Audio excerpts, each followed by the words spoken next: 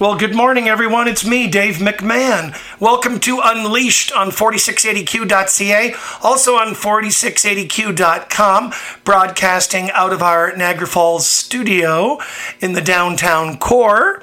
Happy you're here with me. And if we're meeting for the very first time, I'm the owner of Dave McMahon's Dog Training Academy in Niagara Falls. I'm also the owner of Betty, a 9-month-old yellow Labrador retriever that's keeping me on my toes.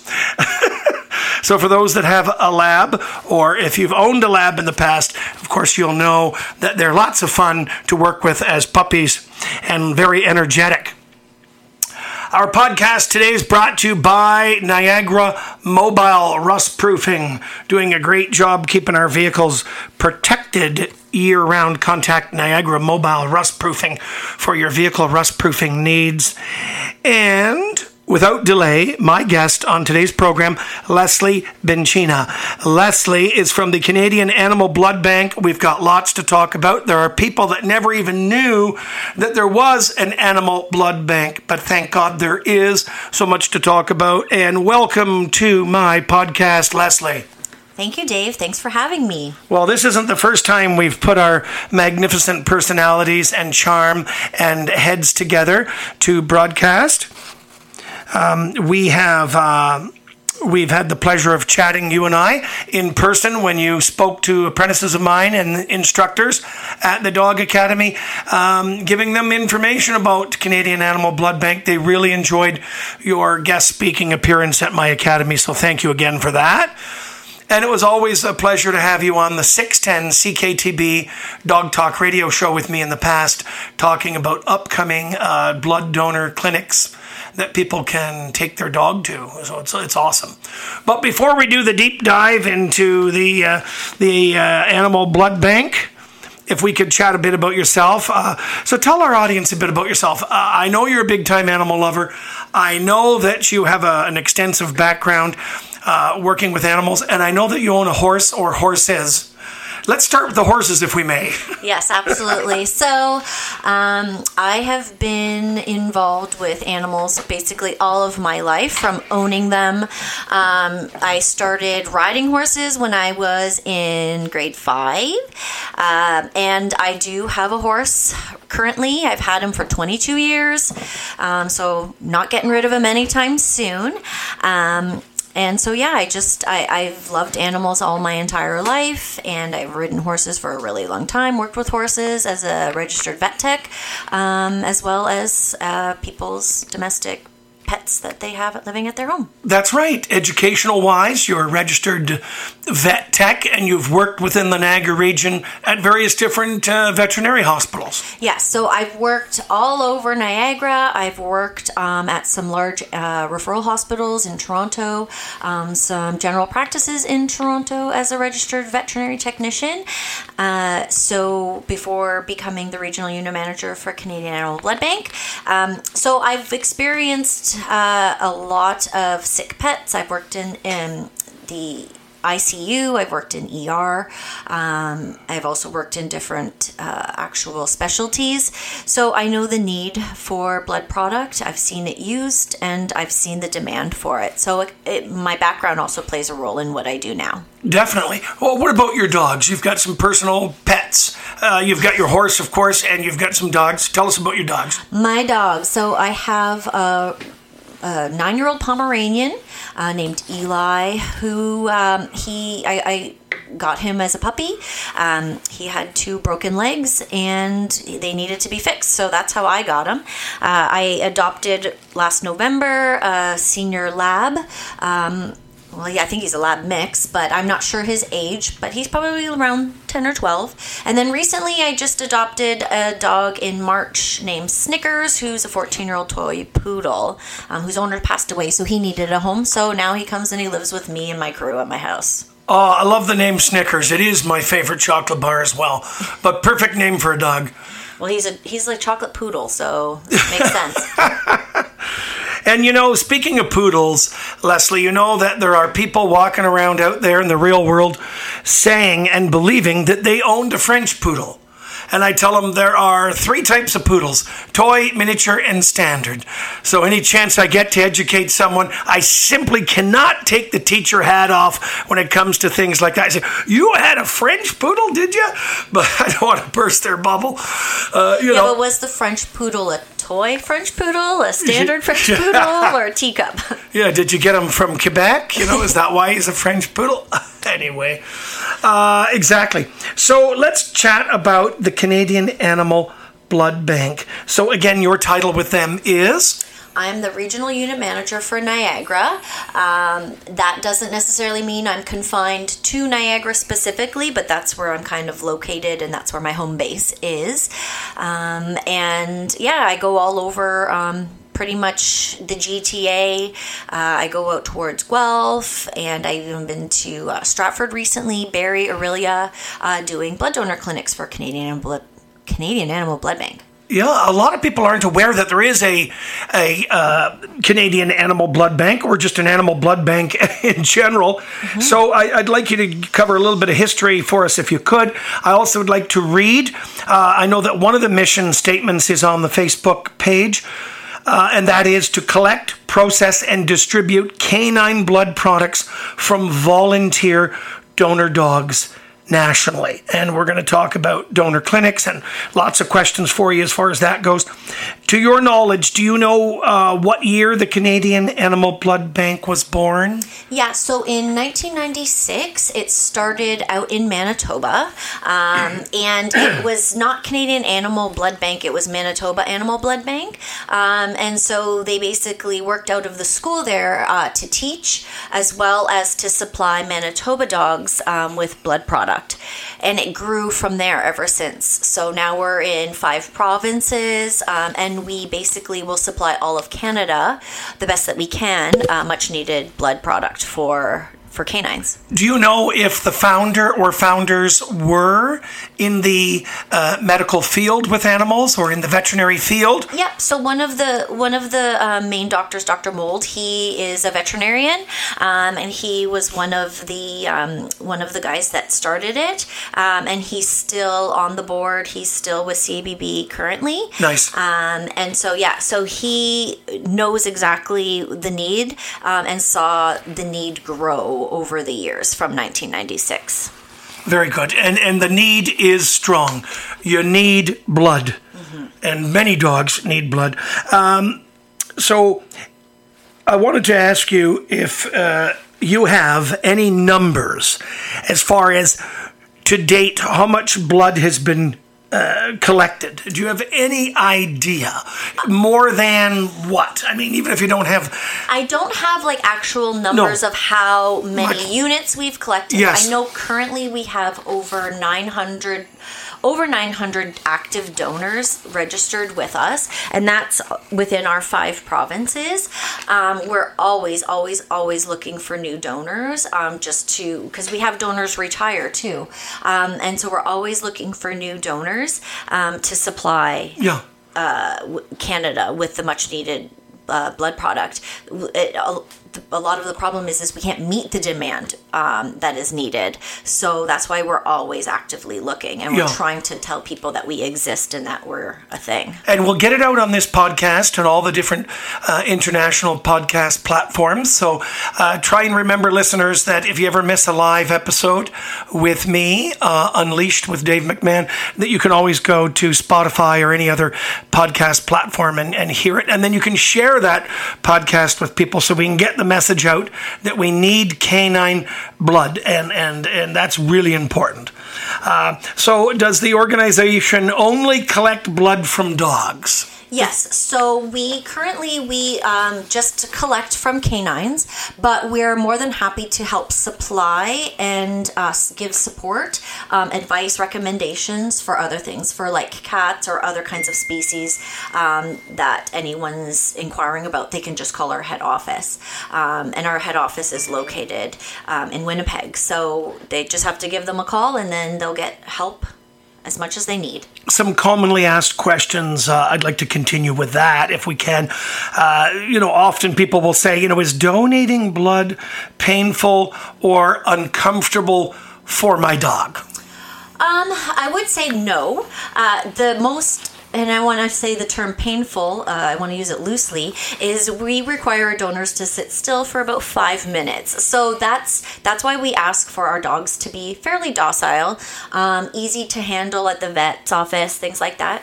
But the actual process is not uncomfortable. It's not painful. If it was, we probably wouldn't be doing it. So it's just a matter of getting our donors to stay still and lay still and tolerate the donation process for about 5 minutes, and that's about it. And is there a specific minimum age required for a person who wishes to have their dog or puppy be a donor? Is there an age requirement? Like, would donors come as young as 4-month-old pups, or not necessarily? No. So we start our dogs generally between anyone can register their dog between the ages of 1 and 8 years of age, unless they're a giant breed like a Saint Bernard or a Great Dane. We usually will say about 14, 15, 18 months, depending on how they're growing, because they take a little bit longer to grow.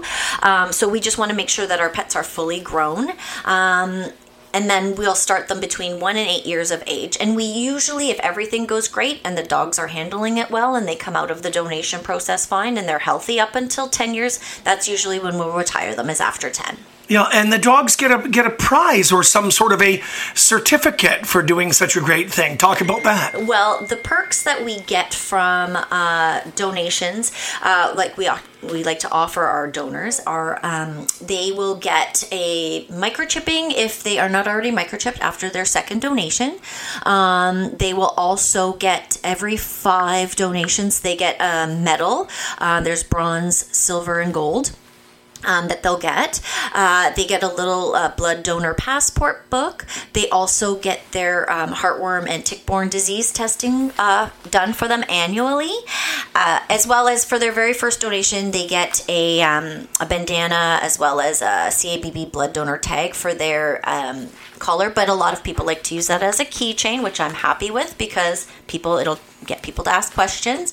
And then, heaven forbid that their pet ever require blood product, we will supply them as many units as they've donated. So if they've donated once, they'll get a unit from us. If they donated 10 times, they'll get 10 units if they need it. So they'll get that back as help for their treatment if they ever need it. Now, what about the owners? Are in all cases the owners staying with their dog during the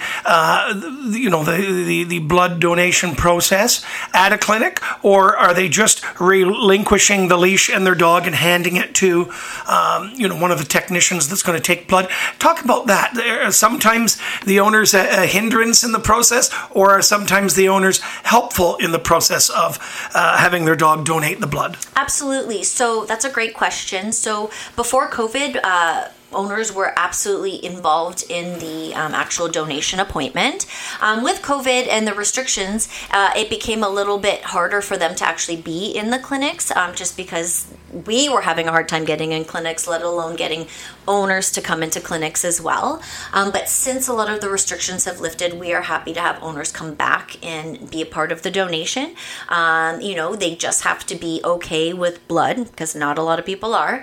And a lot of times too, it's very helpful because their pets will calm down a little bit more with other owners. On the flip side of that, sometimes the dogs like to party a lot more when the owners are there. Yes. And people typically will know what their dog is like at the vets. So sometimes they'll say, oh, I'm better off, the dog is better off just with you guys. And we're happy to do that as well. Just me and my team that are there to help. But no, we love to have the owners be a part of it, because we want them to see that there's no harm to their dog. Their dogs are appreciated, valued, given treats, loved on, all the things. And it also gives them a feeling of helping, being a part of the actual donation process, so that they can, help spread the word for us. Because like you mentioned earlier, all of our donors are volunteer donors. Now, they obviously don't volunteer themselves. Their owners have to volunteer them for them, but we rely heavily on those people, so we want them to be a part of the process so that they have a good experience. Do you think that the local veterinarians within, let's say, our Niagara region of Ontario are doing a good job as far as bringing it to the attention of their patients about donating blood? I think not specific to the region. I think just as like veterinary medicine as a whole, the education for people about the blood, potentially needing blood down the road, that's something that's never talked about really. And I mean, rightfully so. You're not going to bring it up at their puppy appointments to say, hey, down the road, your dog might need a transfusion, or hey, down the road, your dog would be a great donor. I would love for that conversation to change a little bit, just so that people kind of understand that we exist. Because the majority of the people who find out about us are because they brought their pet to the vet and they have needed blood. And so that's how they find out we exist, because they wonder where the vets are getting the blood from. They're getting it from us.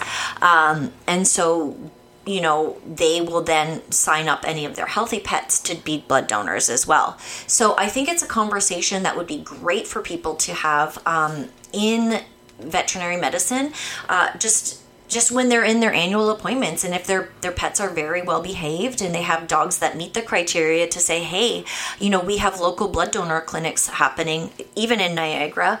Your dog would be a great candidate. And I do have quite a few clinics that have been really helpful in recruiting new donors.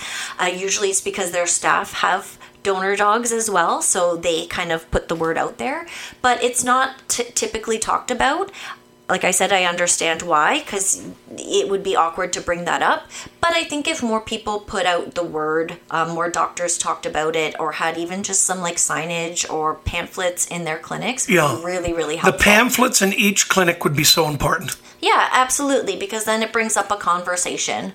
And I'm more than happy to supply any clinics with pamphlets or literature that they need. I'm happy to come in and talk to staff about any questions they might have, just like how I did with your training facility, yes. And just to help us recruit more dogs.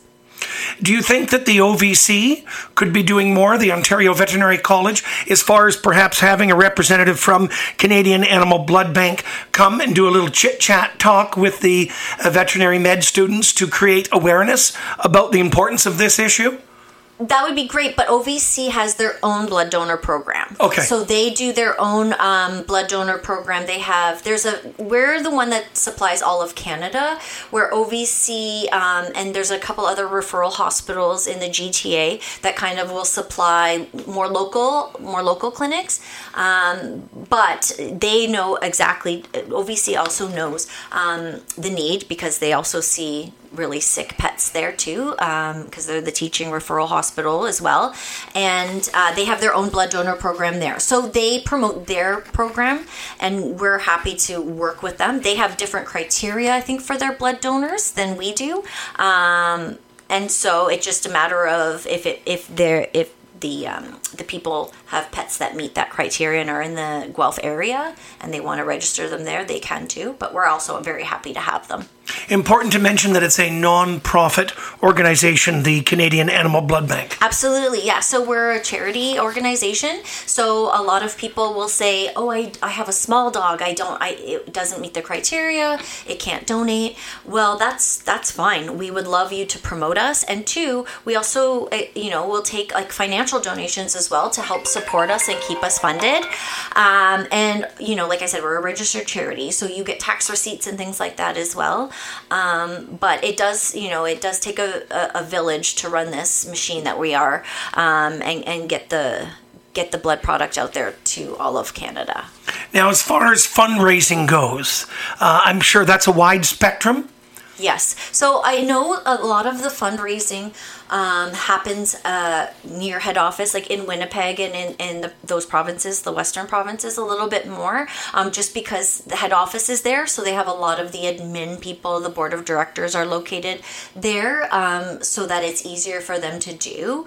Currently in Ontario, there is 3 regional managers, for all of Ontario. So, Ontario is a really big province, and there's me in Niagara, there's one Kitchener-Waterloo, and there's one in Burlington, so we're kind of close together, hoping to expand on that down the road and in the future. We used to have one out in Ottawa, but we no longer have that depot anymore where we process the blood and then we distribute it. It's now located out of Burlington, but it's just a matter of funding, because every regional unit manager has a kit that needs to go along with them when they do the clinics, and a lot of that, the machinery, the equipment that we use is quite costly. So it's just a matter of being able to acquire all of that equipment and get it out to more people. I'd love to be able to host a fundraising event at the Dave McMahon Dog Academy in Niagara Falls by the way of a fundraising barbecue at some point. Yeah, we would love that. And I think that's something that we need to nail down a date so you and I can chit-chat about that. Absolutely. At another time. Just to continue with some commonly asked questions that you get and the organization gets from the administration is about the blood types of dogs. Do dogs have different blood types? And I was hoping you could kind of do a deep dive into that. Yeah, so we when we blood type the dogs, we typically are blood typing them for the DEA1 positive and negative antigen. And so the universal blood type in dogs is the negative. So that's kind of like O negative for people.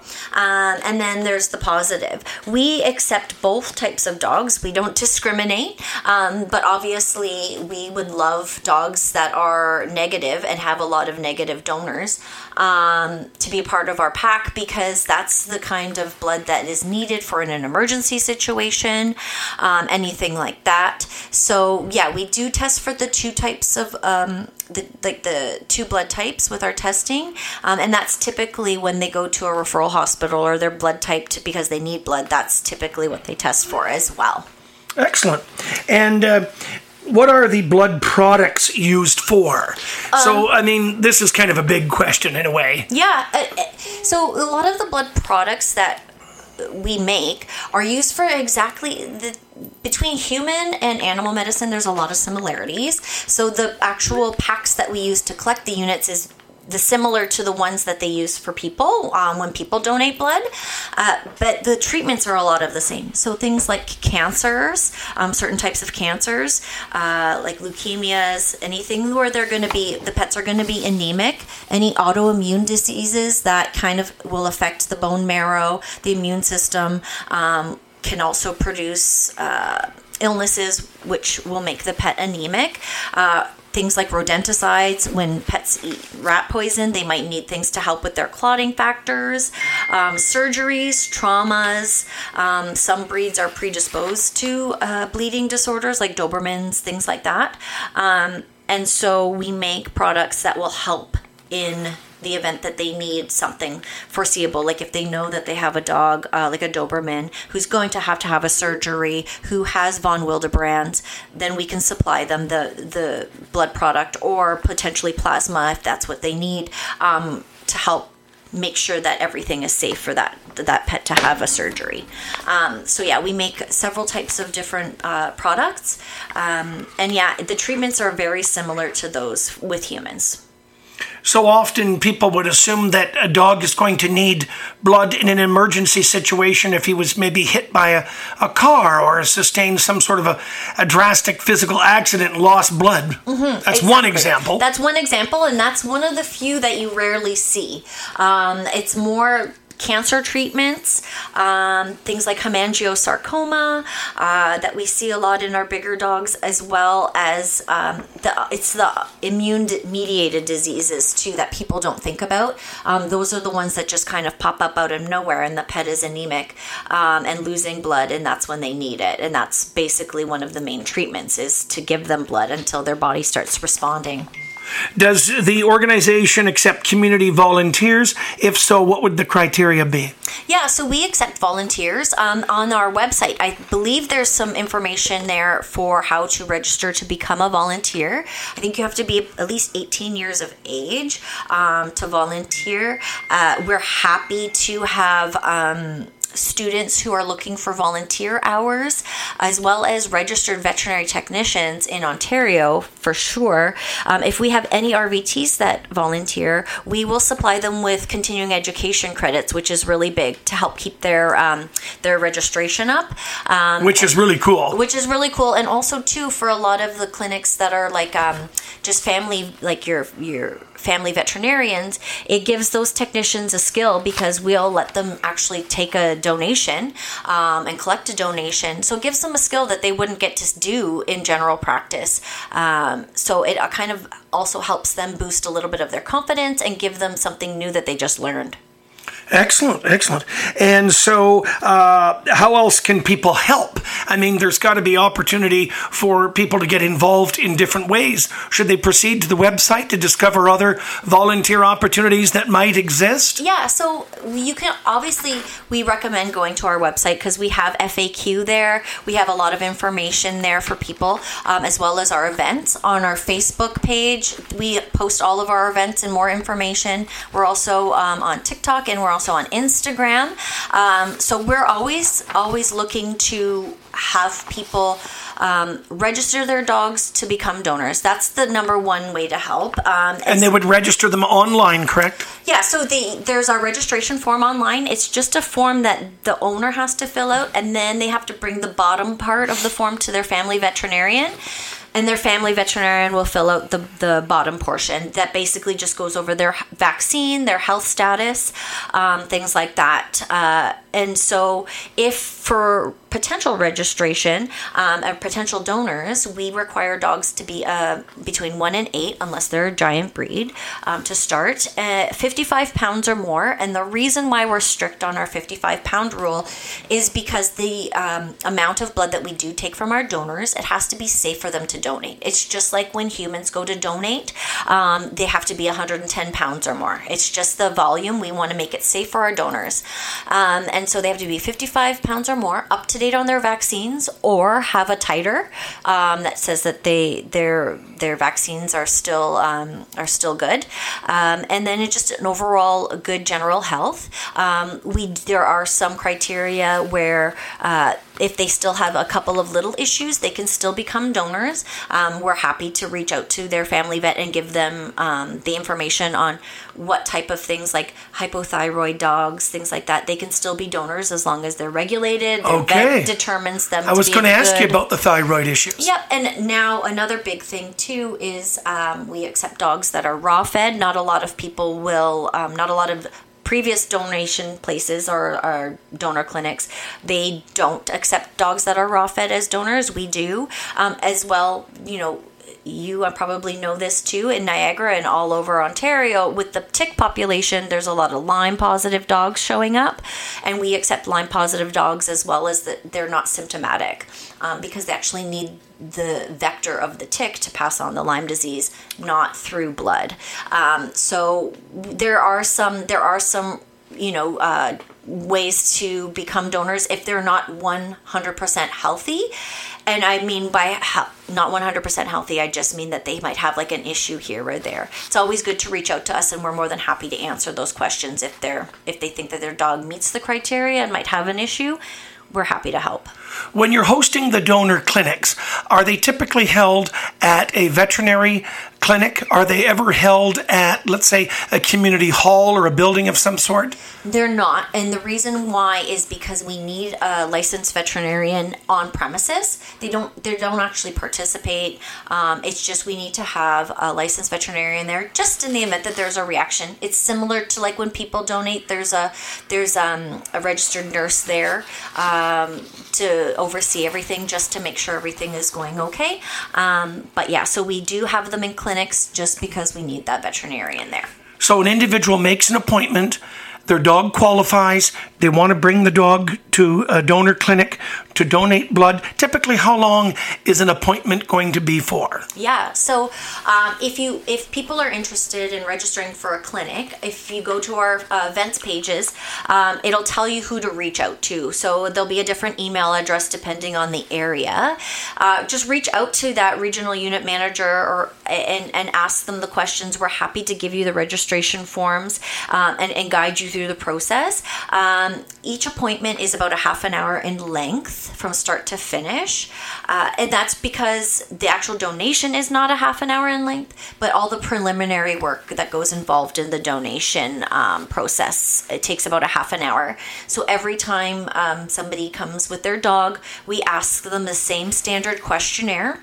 A lot of what we do very much overlaps the human donation aspect of donating blood. So we ask them a standard questionnaire questionnaire just to make sure that there's no changes or anything like that to their health. And if they donated before, we ask them about their previous donation and how they recovered after that. Then we will do some preliminary blood. So we'll just check for anything like anemia just to make sure that it's safe for them, similar to like how people get their hemoglobin checked. We'll listen to their heart. We'll take their temperature, make sure that that's all good. And if everything is in perfect values and there's no concerns, then we'll go for the actual donation. The donation itself takes about 5 minutes, like the actual donation. I mean, the dog might be on the table a little bit longer than 5 minutes because after they donate, we just like to have somebody holding off and making sure it's just like when you sit in a chair after you donate blood, you have to hold it for a little while just to make sure everything's good. And then we take their picture, they go on social media, and away they go. Bada boom, bada bing. Exactly. And that's the thing. People are very happy because they like to see their dogs posted on social media and be involved in social media. Whenever people's dogs, I find people who have dogs that are like therapy dogs, they're very passionate about that and they like to boast about them. It's the same goes with our donor dogs. So people love to talk about their donor dogs and post about them. So they're proud, and they should be. And they absolutely should be, and we're proud for them. So, a lot of it, if you go to our social media, you can see like sneak peeks behind the scenes of what we do and how the dogs are treated and things like that as well. And then, they get shout outs every time they donate. Which is cool. Now, I know the answer to this question, but I have to ask it anyways because a lot of the listeners are going to want to know. What part of the dog's body is the blood taken from? Right. And why, of course. Yeah, so we go in their jugular vein, which is the vein that's in their neck, for a couple of reasons. One, it's a large vein that we can use. Two, because it's large, it makes the donation a little bit faster. And also, we put them up on a table and we have a vacuum. And the reason why we do that is because we can't really pump the jugular vein like you could with your hand or a leg. You could kind of make it go back and forth to kind of pump the blood a little bit. But we also have to factor in our dogs are, laying there cooperating with us for a minimum of 5 minutes, and they're on a time constraint themselves, right? Because they don't understand what's going on. And so we want to do it as fast as possible so that they're not in any duress by laying on their side. Usually they're not, because most of our donor dogs love belly rubs anyways. And so they're happy to lay there and get treats. But we go in their jugular vein because it's a large vein, and also because of timing. Because it's bigger, we can get more blood out of the vein as well. And like I said, they're on a table to help with gravity and a vacuum just to make it go a bit faster. I know that from speaking to some lab technicians that take blood from human beings, there are certain people where they have found it difficult to get the vein and extract the blood. Do you ever have this as a problem when taking blood from a dog? Oh, geez, that didn't work. We're going to have to go in again and retry. Yeah, so we usually have a one poking rule because we That's good to hear. Yeah, we don't want to poke multiple times.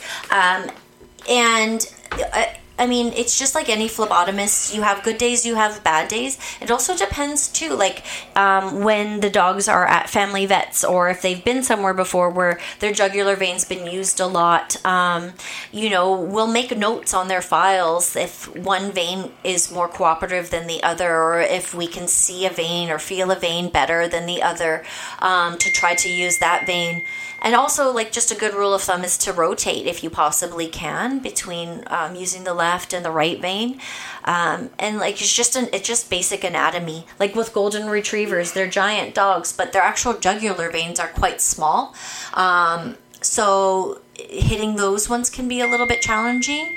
But once you get used to doing it, you go by feel, and it's fairly easy. I always tell my donor owners that when we start to do the preliminary blood, we go in one of like the front legs or the back legs, and I said, don't worry, I'm usually better at hitting jugulars than those, because that's what I do all day every day, is hitting the jugulars.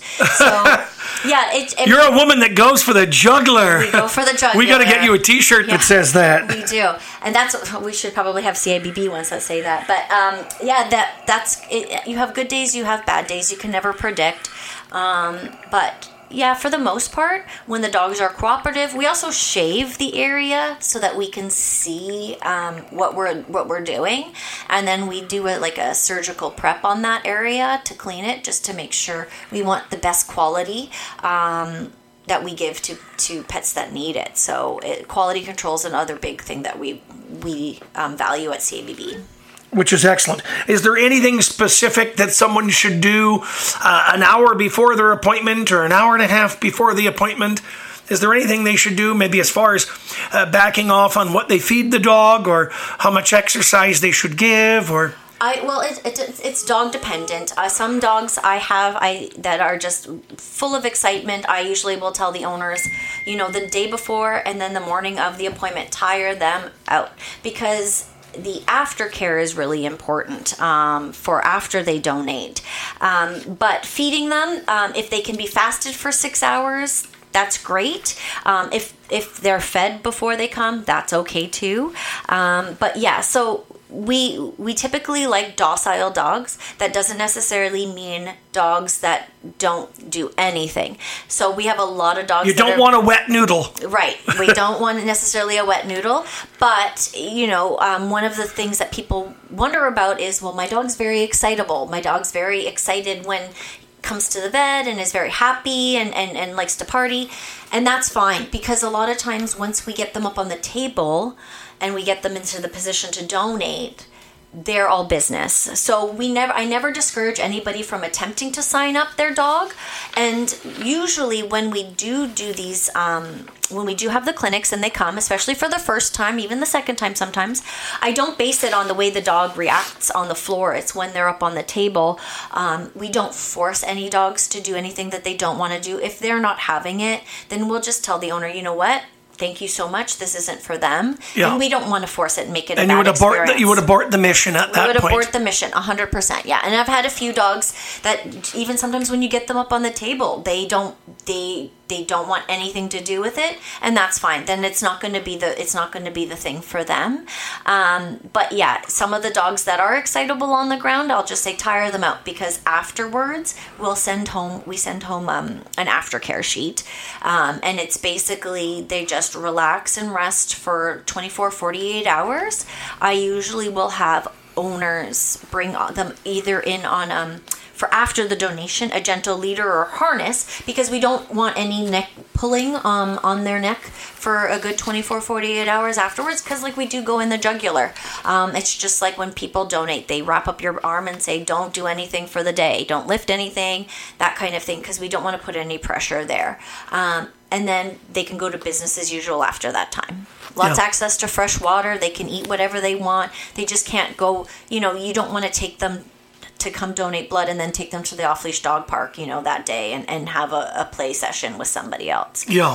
So we have to be careful about that. Yeah. What is the temperature of the blood as far as when you take it? Typically, some people don't know. And also, what temperature does the blood have to be when it's stored in the fridge? Right. So, that's a really good question. Nobody's ever asked me that, and I've never thought to take the temperature of blood. Do you remember off the top of your head? I don't remember off the top of my head. It may come to you if we press on to something else. How long can the blood be stored for at the blood bank? So, is there an expiration date on blood? I'm assuming there's got to be to some degree. Yeah, so it's just like people. So our...